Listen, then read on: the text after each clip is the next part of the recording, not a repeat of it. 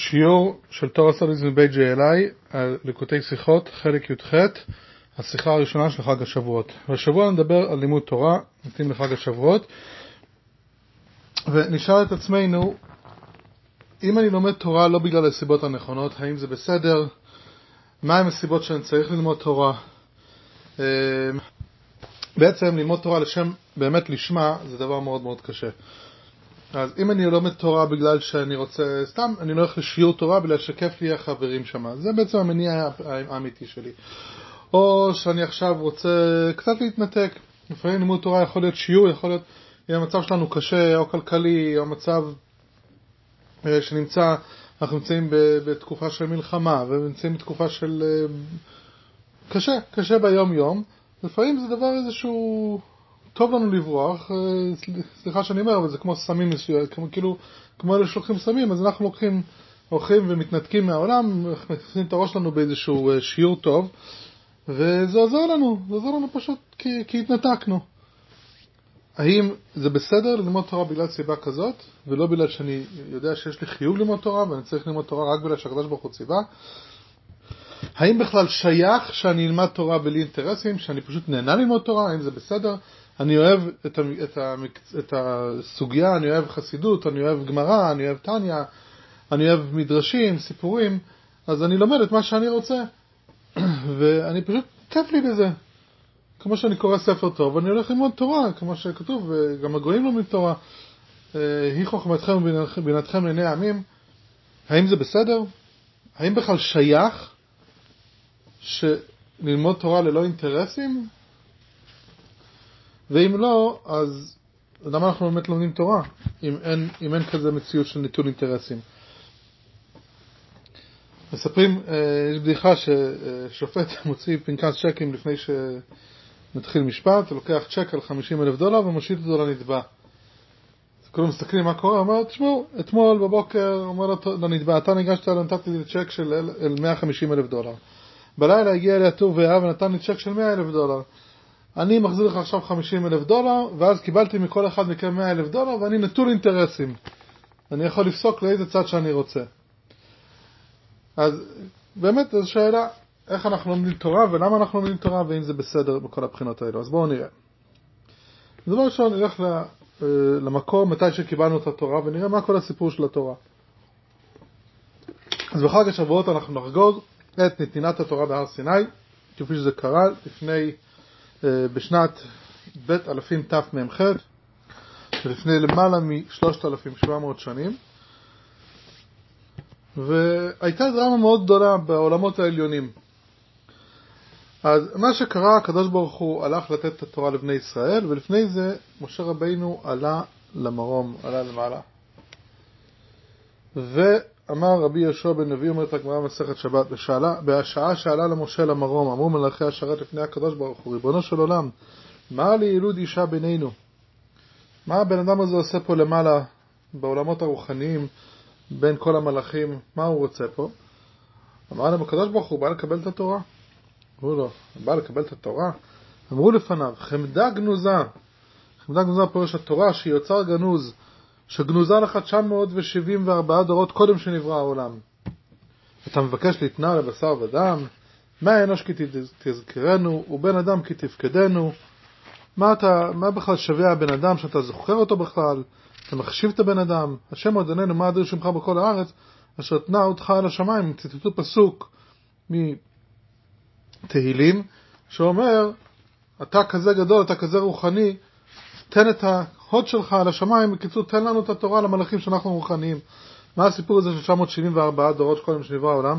יש פסוק שכתוב, דבר ציווה ל1,000 דורות. זאת אומרת שהתורה הייתה אמורה להינתן אחרי 1,000 דורות מאז בריאת העולם.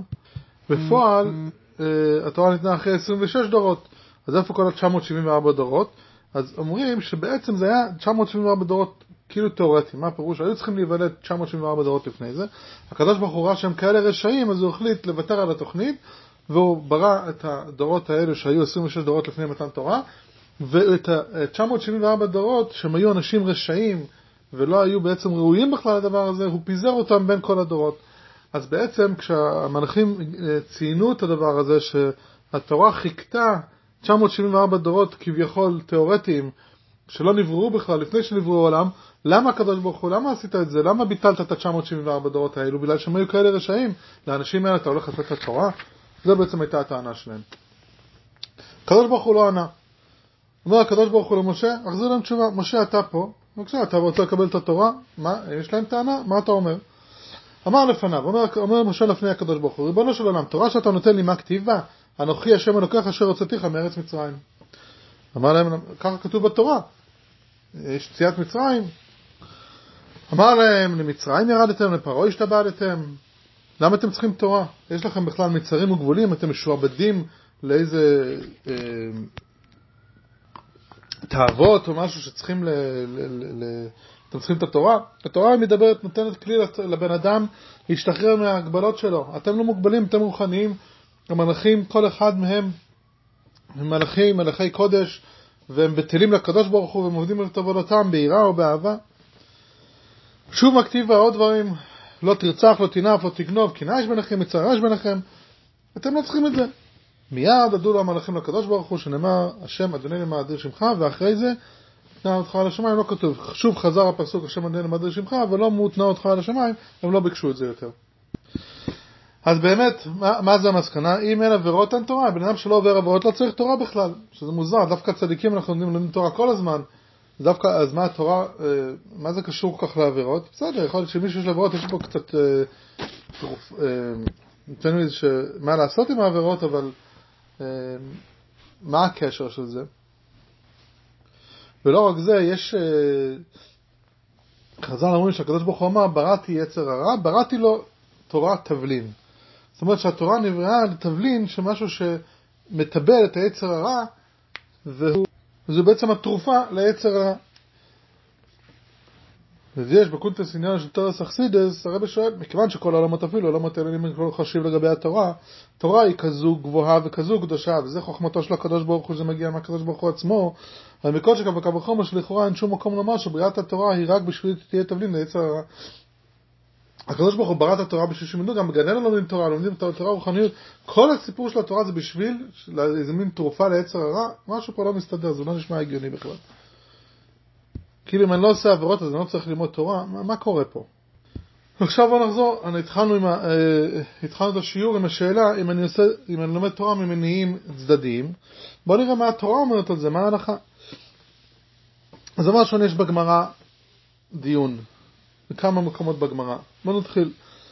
במסכת פסחים, דף נון עמוד ב', אומרת הגמרא, אמר רב יהודה אמר רב, לעולם יעסוק אדם בתורה ומצוות אף על פי שלא לשמה, שמתוך שלא לשמה, בא לשמה. אז הוא אומר שכן, גם אם אני עושה את זה במניעים צדדיים, כדאי שאני אלמד תורה. למה? זאת מצוקה פרקטית. כי אם אני אתחיל ללמוד תורה, אני אוהב את זה, בסוף אני אתרגל ואני אלמד תורה לשמה, גם כן לא בגלל המניעים הצדדיים. אוקיי. אומר המאירי שמה על המקום בגמרא, שנכון שרבי לא אמר תורה, כאילו כביכול שבעצם שאני ללמד תורה לא לשמה זה לא בסדר, רק אחרי זה אני ללמד תורה לשמה, אז אולי זה הביא אותי ללמוד תורה לשמה, לכן אני ללמד תורה. אומר המאירי לא, גם עוסק בתורה ומצוות שלא לשמה, יש לו שכר. לא צריכו שמדברים פה גם על תורה ועל מצוות. זאת אומרת, אם אני עושה מצווה שלא בגלל המניע האמיתי, להתחבר לקדוש ברוך הוא, או מה שהקדוש ברוך הוא ציווה, אלא כי יש לי בזה, אני נהנה מזה ואני לא יודע מה, אני נותן צדקה כי אני ממש עושה לי הרגשה טובה, או כל מיני דברים כאלו. אומר הרמב"ם מפירוש המשניות, ממשיך את הקו הזה, שמה הפירוש מתוך שלא לשמה בא לשמה? אז הוא נותן דוגמה, שים בדעתך כי נער קטן, כאשר הביאו אצל המלמד ללמדו תורה. אז הילד לא בדיוק יודע להעריך את הקדושה של התורה, שהוא למיעוט שנה וחושת שכלו, הוא צעיר, הוא עדיין דעתו אינו בשלה. אינו מבין מעלת אותו הטוב, ולא מה שיגיעו בשבילו מן השלמות. ולכן בהכרח יצטרך המלמד שהוא יותר שלם ממנו, שיזרז אותו על הלימוד דברים שהם אהובים אצלו לפי קטנות שנה, ויאמר לו, קרא ותן לך אגוזים ותאנים, תן לך איזה סוכריה, תן לך מהדבש.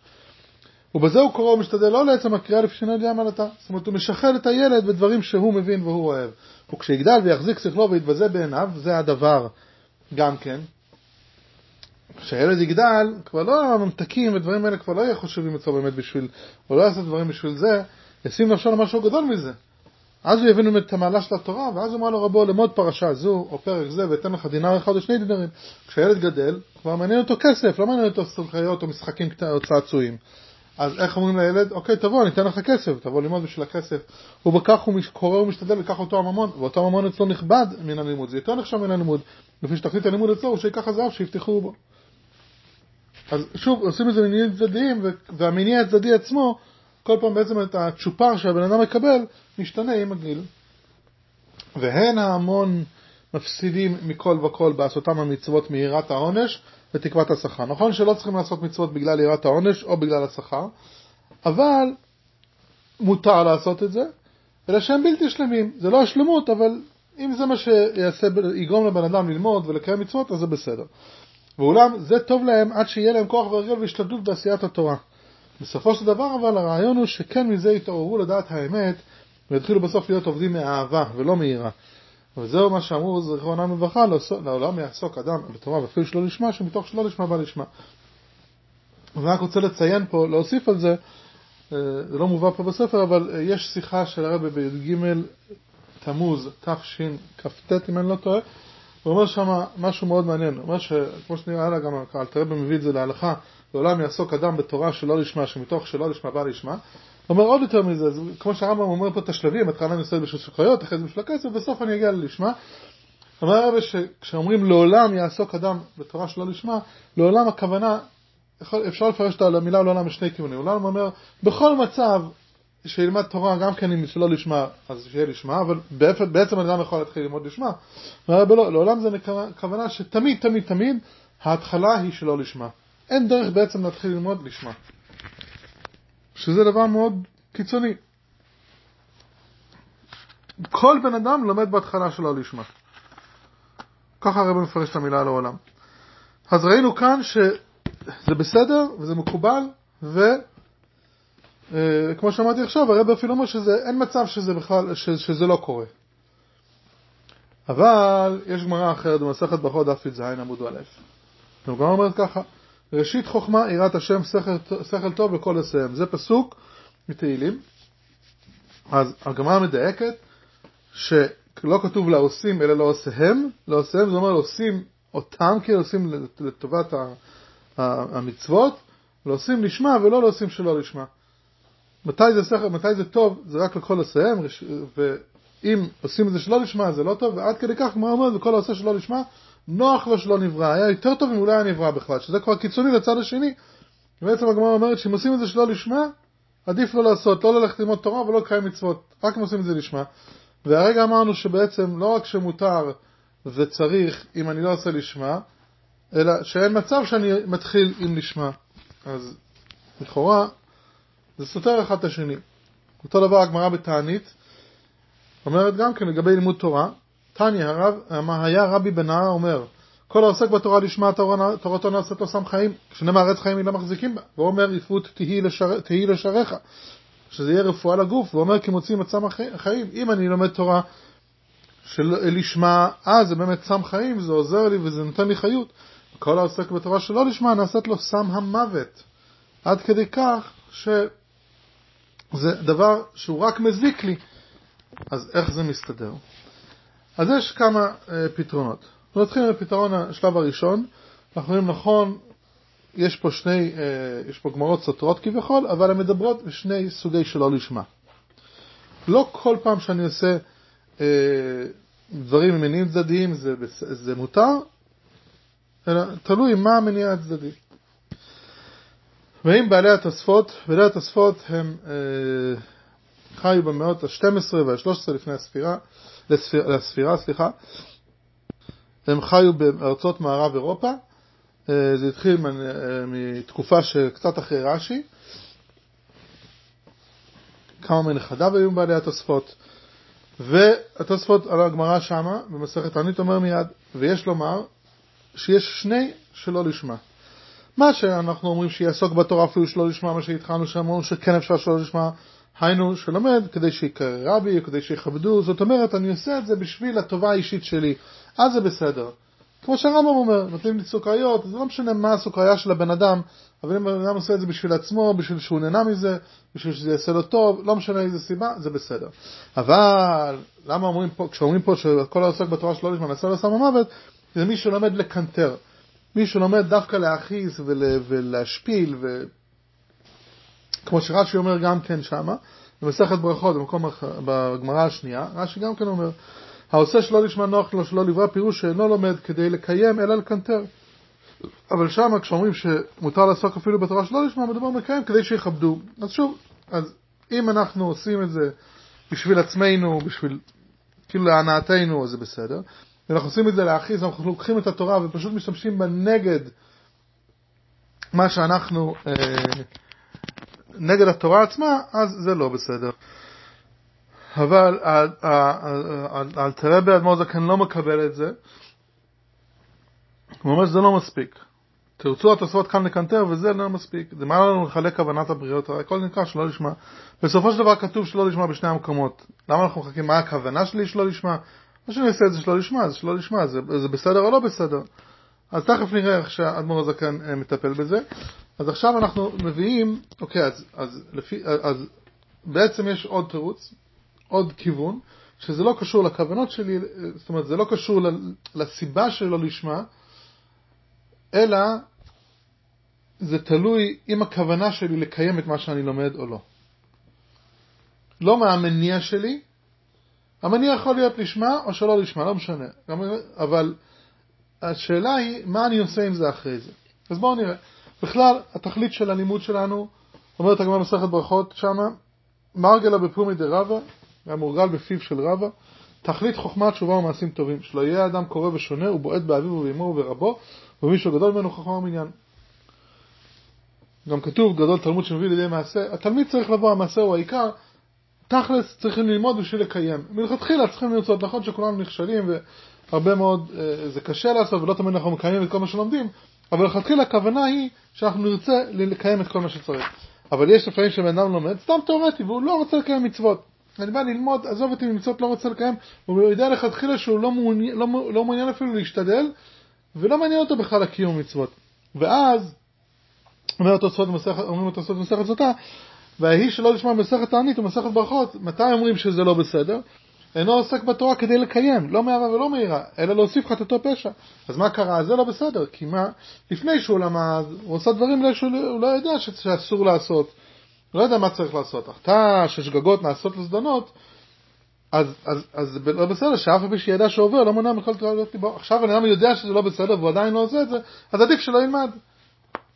כי הוא רק מוסיף חטא על פשע, עכשיו הוא יודע שאסור, וכאילו הוא בועט בקדוש ברוך הוא, והוא עושה את זה דווקא. לכן כתוב תלמיד, כמו שכתוב שם, תלמיד תכלית חוכמה, תשובה ומעשים טובים. אז פה אדמו"ר הזקן על זה לוקח ואומר, גם במצב כזה בעצם עדיף כראוי ללמוד תורה שלא לשמה. זאת אומרת שזה גם פותר את הבעיה הזו. למה? בואו נראה. דבר ראשון, נראה את השולחן ערוך. יש אומרים שאף על פי לכן לעולם יעסוק אדם בתורה, כי מתוך שלא לשמה יוכל לבוא לידי לשמה, ללמוד על מנת לשמור ולעשות שהמאור שבה מחזירו למוטב. כמו שאמרו חכמים בפסוק, אותי עזבו ותורתי לא שמרו. הקדוש ברוך הוא מתלונן שאותי עזבו אבל ותורתי לא שמרו, לאחרה זה כפול, כפל לשון. אומרים חכמים, לא, הלוואי אותי עזבו ותורתי שמרו, שהמאור שבה היה מחזירה למוטב. נכון שלא מאמינים באלוקים, כל בן אדם שלא להאמין באלוקים לא שום דבר. אם הוא היה אבל שומר את התורה, בסוף זה היה מחזיר אותו למוטב. בן אדם גם כשהוא לומד תורה בשביל לא לקיים מצוות, והוא חושב שהוא עושה את זה בשום בנים ואופן לא בשביל לקיים, עדיין בסופו של דבר התורה תשפיע עליו, כי התורה זה לא איזה משהו, סתם משהו תיאורטי, זה באמת חוכמתו של הקדוש ברוך הוא ורצונו של הקדוש ברוך הוא, וזה עצמו, המאור שבה יחזיר את הבן אדם למוטב, ולכן תמיד עדיף ללמוד תורה. כמו שהאדמו"ר הזקן אומר במאמר שהתחלנו קודם, והנראה על פי האמת, בבחינת שלא לשמה הוא שם המוות ונוח לו שלא לברא. באמת, בעצם מה שהאדמו"ר הזקן אומר ככה. נכון, יש באמת, זאת אומרת, הוא לא מתאר את זה שתלוי איזה סוג שלא לשמה, ויש כאלה שלא לשמה שזה בסדר, ויש כאלה שלא בסדר. אומר לו, באמת שלא לשמה זה לא בסדר. זה באמת שם המוות. נוח לו שלא לברא, זה דבר הכי גרוע שיכול להיות. באמת צריכים ללמוד תורה ולקיים מצוות לשמה. אפילו אבל שזה לא בסדר, אומרים חכמים, לעולם יעסוק אדם בתורה שלא לשמה, שמתוך הרגל לימודו יבוא לבחינת לשמה, כי המאור שבה מחזירו למוטב. כי הגם שנקרא סם המוות יכול להתהפך לסם חיים על ידי המאור שבה. ואם היה מונע עצמו לגמרי בשביל זה מעסק התורה, היה הולך בשירות ליבו לעשות כל רע בעיני השם, אבל אם הוא לומד תורה, אז אולי המאור שבה תחזירו למוטב, להפוך שירות ליבו הרע, אולי יהפוך סם המוות לסם חיים לטוב ורפואה לו. מה הכוונה? אני אגיד משהו אישי, אבל היה לי ויכוח פעם עם חבר פה בשכונה, חבר טוב, ותמיד אמר שהוא היה נוסע לאוהל כל כמה זמן, פעם בשבוע, ביום ראשון, הם מגיעים לשם כמה חברים ולומדים, ואף פעם לא היה נכנס לאוהל, אבל איך אני יכול להיכנס לאוהל ביחד, איך אני נראה, כמו איזה... לא ראוי להיכנס לאוהל, לפני שנכנסים לאוהל, צריכים לעשות תחנות, צריכים להיות בן אדם, צריכים להיות חסיד, לא נכנס לאוהל. אז זוכרת שאמרתי לו, תשמע, זה הכל היה נכון, אם באמת היינו משתפרים, לא הולכים לאוהל, ובאמת כמו שכתוב על החסיד של אדמו"ר הזקן, ש3 שנים הוא חיכה והוא התכונן להיכנס ליחידס. אבל אנחנו יודעים שאנחנו באמת לא מתכוננים, לא מגיעים בסדר, ועובדה כל שבוע מגיעים, ועדיין הוא לא מרגיש שהוא יכול להיכנס. זאת אומרת לו בדיוק הפוך, אני נכנס לאוהל בגלל שאני לא בסדר.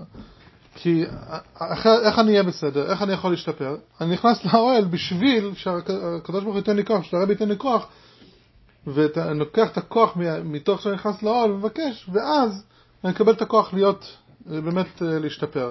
והאמת היא שזה לא סתם היה ויכוח בינינו, יש שיחה של הרבי בי' שבט תש"ד, שהרבי מסביר את הכוח של האוהל, והרבי אומר שיש לאוהל יש משהו מאוד מיוחד, כי היצר הרע מתבטל בתוך האוהל, וכשבן אדם נכנס לאוהל זה פשוט מבטל את היצר הרע שלו. אז אפשר לעיין בשיחה שם את כל האריכות בעניין, אבל הרעיון הוא פה אותו דבר. נכון שאני לא לומד את התורה בשביל הסיבות הלא נכונות, וזה סם המוות אפילו, זה דבר לא טוב, וזה באמת לא ראוי. כמו כניסה לאוהל, האמת היא שצריכים להתכונן כמו שצריך, ואי אפשר להיכנס כמו סתם בלי הכנות. אבל אם לא, ואם זה לא הולך ולא מתכוננים, אז לא להיכנס, הפוך, צריכים להיכנס, וזה עצמו יעזור. וזה אותו דבר. צריכים באמת ללמוד תורה, בשביל שהתורה עצמה, זה יעזור לנו בשביל שבסוף אנחנו נלמד לשמה. וזה נקרא מאור שבה יחזירו למוטב, אז נכון שצריכים לעשות בשביל לקיים, אבל אם אני לא מקיים מצוות, אני לא ללמוד תורה, אז הסיכוי שלי לקיים מצוות הוא ממש קטן. הפוך, אני צריך ללמוד כדי זה עצמו ייתן את הסיכוי לקיים מצוות, וכשאני אקיים מצוות, ממילא אני כבר אלמד בשביל לעשות. אז לכאורה, אבל עדיין אוקיי, אבל עכשיו כשאני לומד את התורה שלא לשמה, זה מעשה לא בסדר, ויום אחד בעתיד, זה יביא אותי אולי לעשות משהו בסדר. אבל אדמו"ר הזקן בשולחן ערוך, עוד יותר, כך אמרו חכמי הקבלה, שכל התורה ומצוות שאדם עושה בעודו רשע, אף שמוסיף כוח בקליפות לפי שעה, באמת זה מוסיף כוח בכוחות הקליפה, וזה לא בסדר. מכל מקום, כשיחזור אחר כך בתשובה, בגלגול זה או בגלגול אחר, כמו שכתוב כי לא ידח ממנו נידח, בסופו של דבר כל יהודי יחזור בתשובה. אזי מוצאים מהקליפה כל התורה והמצוות וחוזרים לקדושתו בחזרתו, ולפיכך אין לו למנוע עצמו ולעסוק בתורה לעולם, כי בסופו של דבר הלימוד התורה הזה יעלה לקדושה, והוא יהיה באמת, הלימוד הזה שאני לומד עכשיו שלא לשמה, זה לא רק שזה יבוא לשמה כאילו שהבן אדם בסופו של דבר בעתיד, זה כאילו איזשהו מין, כמו שאמרנו קודם, המאור שבה מחזירה למוטב, הוא אומר עוד יותר מזה, הלימוד הזה עצמו יהפך להיות לשמה, כאשר אני אלמד לשמה לעתיד. אז גם אפילו בגלגול הזה זה לא יקרה, אבל אנחנו יודעים שכשמשיח יבוא בסופו של דבר, כל עם ישראל יחזור בתשובה, כי לא ידח ממנו נידח, וכל אחד יחזור בתשובה, זאת אומרת, אם לא, שוב, או בגלגול הזה או בגלגול אחר, ולכן, גם המעשה שאני לומד תורה שלא לשמה, בסופו של דבר הוא עצמו יתהפך ויהיה לשמה, ויהיה לו את המעלה הזו. על כל פנים, אז אמרנו פה שלתורה יש כזה כוח שיכולה להפוך בן אדם ולתת לו את הכוח באמת לעשות דברים טובים. וזה מה שמשה רבינו אמר בעצם למלאכים. לכן זה דווקא, כן, זה באמת הקדוש ברוך הוא ברא תבלין, זה בעצם הכוח של התורה. למה? אומר בככה, כל הגילויים גם היותר נעליים, ליותם מוגדרים בגדר אור וגילוי. שוב בקונטקסט עניינה של תורת החסידות, ועוד יתק. הרי מציאות הרע, ההפך האור מנגד עליהם. ומילא אין ביכולתם להפכו לטוב, כי אם ללחם בבד שיבטל לגמרי. כשמגיע בעולם רוחני, באיפה שהמלאכים, שם אין רע בכלל. אז הם לא יכולים לרפא רע, הם לא יכולים להפוך רע לטוב, כי רע בכלל לא קיים. מגיע לשם רע, הוא מתבטל לגמרי. אז לא באמת לוקחים ומטפלים ברע. וזה גם האורות הכי גדולים, הגילויים הכי גדולים שמגיע מהקדוש ברוך הוא. רק עצמותו יתברך שהוא פשוט בתכלית הפשיטות ומושלל בכל הציורים, וגם אין שייך שהוא מנגד אליו, וממילא ביכולתו לשון לטוב ולהפכו לטוב. הרב אומר שם בשיחה, בקונטקסט של סטודיס, שהיות ועצמוס יכול להכיל ככה שיחה כאורה, בעצם עצמוס יכול להתבטא בכל דבר, אין באמת שום דבר שמנגד לקדוש ברוך הוא, הניגוד זה רק לעינינו. אבל הרי הקדוש ברוך הוא, אנחנו כל הזמן אומרים שאין סתירה בין גשמיות לאלוקים, אין כזה דבר שהוא לא אלוקים, אין דבר שחוץ ממנו. אז אם אני מדבר על אור אלוקי עכשיו, מדבר בצד הגילויים, בצד הביטוי הרוחני, אין מצב שיהיה מצב של חושך וקליפות, אבל אם אני לוקח, בסופו של דבר ביטוי רוחני זה גם כן סוג של גילוי, סוג של התבטאות. הקדוש ברוך הוא עצמו הרי למעלה מכל התבטאות כלשהי, ועצמוס יכול להכיל הפכים ויכול להכיל גם חושך. ואיפה מתבטא הביטוי הזה? דווקא בחושך ודווקא במקום הזה שיכול להתבטא קדושה, במקום שיש לו כביכול מנגד, וזה התורה שממשיך הרבה שמה, שעצם התורה שמיוחדת בעצמתו יתברך, איפה מתבטא עצם התורה? דווקא בזה שהיא תבליל ליצר הרע, מכיוון שהכוח לטבל את היצר הרע ולהפכו לטוב, ומצד עצמתו יתברך דווקא. זאת אומרת, זה שלתורה יש את הכוח לקחת ולהפוך את הדברים שלי, את החיים שלי, ולהפוך את הקיום מצוות שלי, להשפיע עליי שאני אקיים מצוות, ולקחת את התורה הזו שלמדתי שלא לשמה, שאחרי זה תהיה לשמה, מאיפה זה מגיע? זה מגיע מהמקום הכי גבוה של הקדוש ברוך הוא מעצמוס. למה? כי זה חידוש גדול. התורה כמו שהיא, דיברנו על זה כל הזמן, אנחנו מדברים על זה הרבה פעמים, התורה כמו שהיא למעלה מלאכים, איך אומרים, מלאך בשמיים זה לא דבר מיוחד. מלאך, בסדר, תודה רבה. הקדוש ברוך הוא ברא אותו עם תכונות מסוימות, הוא כולו רוחני, אין לו שום יצר הרע, אז הוא עושה מה שצריך, ביג דיל. אנחנו שיש לנו פה את היצר הרע, ואנחנו מסוגלים להתגבר עליו, ושוב, איך אנחנו עושים את זה עם התורה הזו שתבלין, והיא עצמותו של הקדוש ברוך הוא, אז החידוש הגדול הזה יכול לבוא רק מהקדוש ברוך הוא עצמו. זה כמו לברוא יש מאין. בכלל לברוא את הגשמיות זה דבר שיכול לבוא רק מהקדוש ברוך הוא. רוחניות, השתלשלות רוחנית יכול להיות אחד אחרי השני. אנחנו מדברים על ספירות למשל, חוכמה, בינה, זה נקרא עילה ועלול. זאת אומרת, זה דבר שמפתח, זה כמו שרשרת כזו, כמו איזשהו פיתוח של דבר שגורם לדבר שני להתפתח. להגיע מרוחניות, לעשות מרוחניות גשמיות, זה דבר שרק בכוח האינסוף יכול להיות. וזה חידוש מאוד מאוד גדול. אז התורה עצמה שהיא בעצם, אדרבה אומר משה, התורה היא עצמותו של הקדוש ברוך הוא, התורה היא ממש מעצם של הקדוש ברוך הוא. מי יכול לעשות את הדירה הזאת בעולם הזה, את המהפך הזה, בין לעשות מרע לטוב, רק הקדוש ברוך הוא, נכון? והוא נתן את זה לנו לאנשים, הוא ברא יצורים שאנחנו גם גשמיים וגם רוחניים, אז מי יכול לעשות את החיבור הזה של הגשמי והרוחני? מי יכול לעשות את החיבור בין רע לטוב ולהפוך את הרע לטוב? רק בני אדם למטה, ורק התורה. ורק התורה שהיא בעצם מעצמותו יתברך, היא תורה שהיא ענה נפשי כתבית ויעבית כתוב, הקדוש ברוך הוא הכניס את כל עצמותו בתורה, ולכן באמת, המקום של התורה הוא צריך להיות דווקא פה למטה. אז באיזשהו מקום יוצא שדווקא כשאני לומד ממניעים זרים, זה מבטא את כוח התורה אפילו יותר משאני לומד לשמה. הוא נשמע אבסורד, אבל לא, זה מבטא כי לתורה יש כוח להרים אותי, אז אני כאילו, אני מגלה את הכוח הגדול של התורה. אם אני לומד לשמה, בסדר, למדתי לשמה, זה בדיוק כמו הלימוד של המלאכים. כשאני לומד שלא לשמה, כשאני לומד מהמניעים הזרים שלי, מהמניעים האישיים שלי, ותוך כדי לימוד התורה זה מרים אותי, וכמו שהרמב"ם אומר, בשלבים, אבל לאט לאט אני אעשה מניעים יותר רוחניים ויותר טובים, ויותר לשמה, אז אני מבטא את כוח התורה, ולכן צריך לעסוק בתורה גם כן, גם שלא לשמה, זאת אומרת, גם אם יש לי מניעים אישיים, ועד רבה. בואו נראה את הטקסט בפנים מהשיחה. הכוח של עצמותו יתברך שיש בתורה, מתגלה ומתממש בפועל בעבודת הנשמה כפי שהיא נמצאת בתוך מגבלות העולם הזה. לא כמו שהנשמה נמצאת לפני זה, תחת כיסא הכבוד. הנשמה יורדת, זאת אומרת שהנשמה מתחברת עם הגוף הגשמי. הנשמה יורדת לעולם שהוא מלא קליפות וסתרי אחר שהם נגד הוואי ממש. לא רק שמתחברת לגוף הגשמי, נמצאת בעולם שיש בו כל כך הרבה דברים רעים. וזה עולם ממש מלא רוע. ובעולם שפל זה היא לוחמת עם היצר הרע. לא רק שהוא מלא רוע, לכל אחד מאיתנו יש את היצר הרע האישי שלנו. ולמרות זאת הנשמה פורצת את כל העולמות והסתרים והופכת אותה מחושך לאור, שזה בעצם הכוח שיש בתורה גם. ולכן התורה מגיעה דווקא לנו.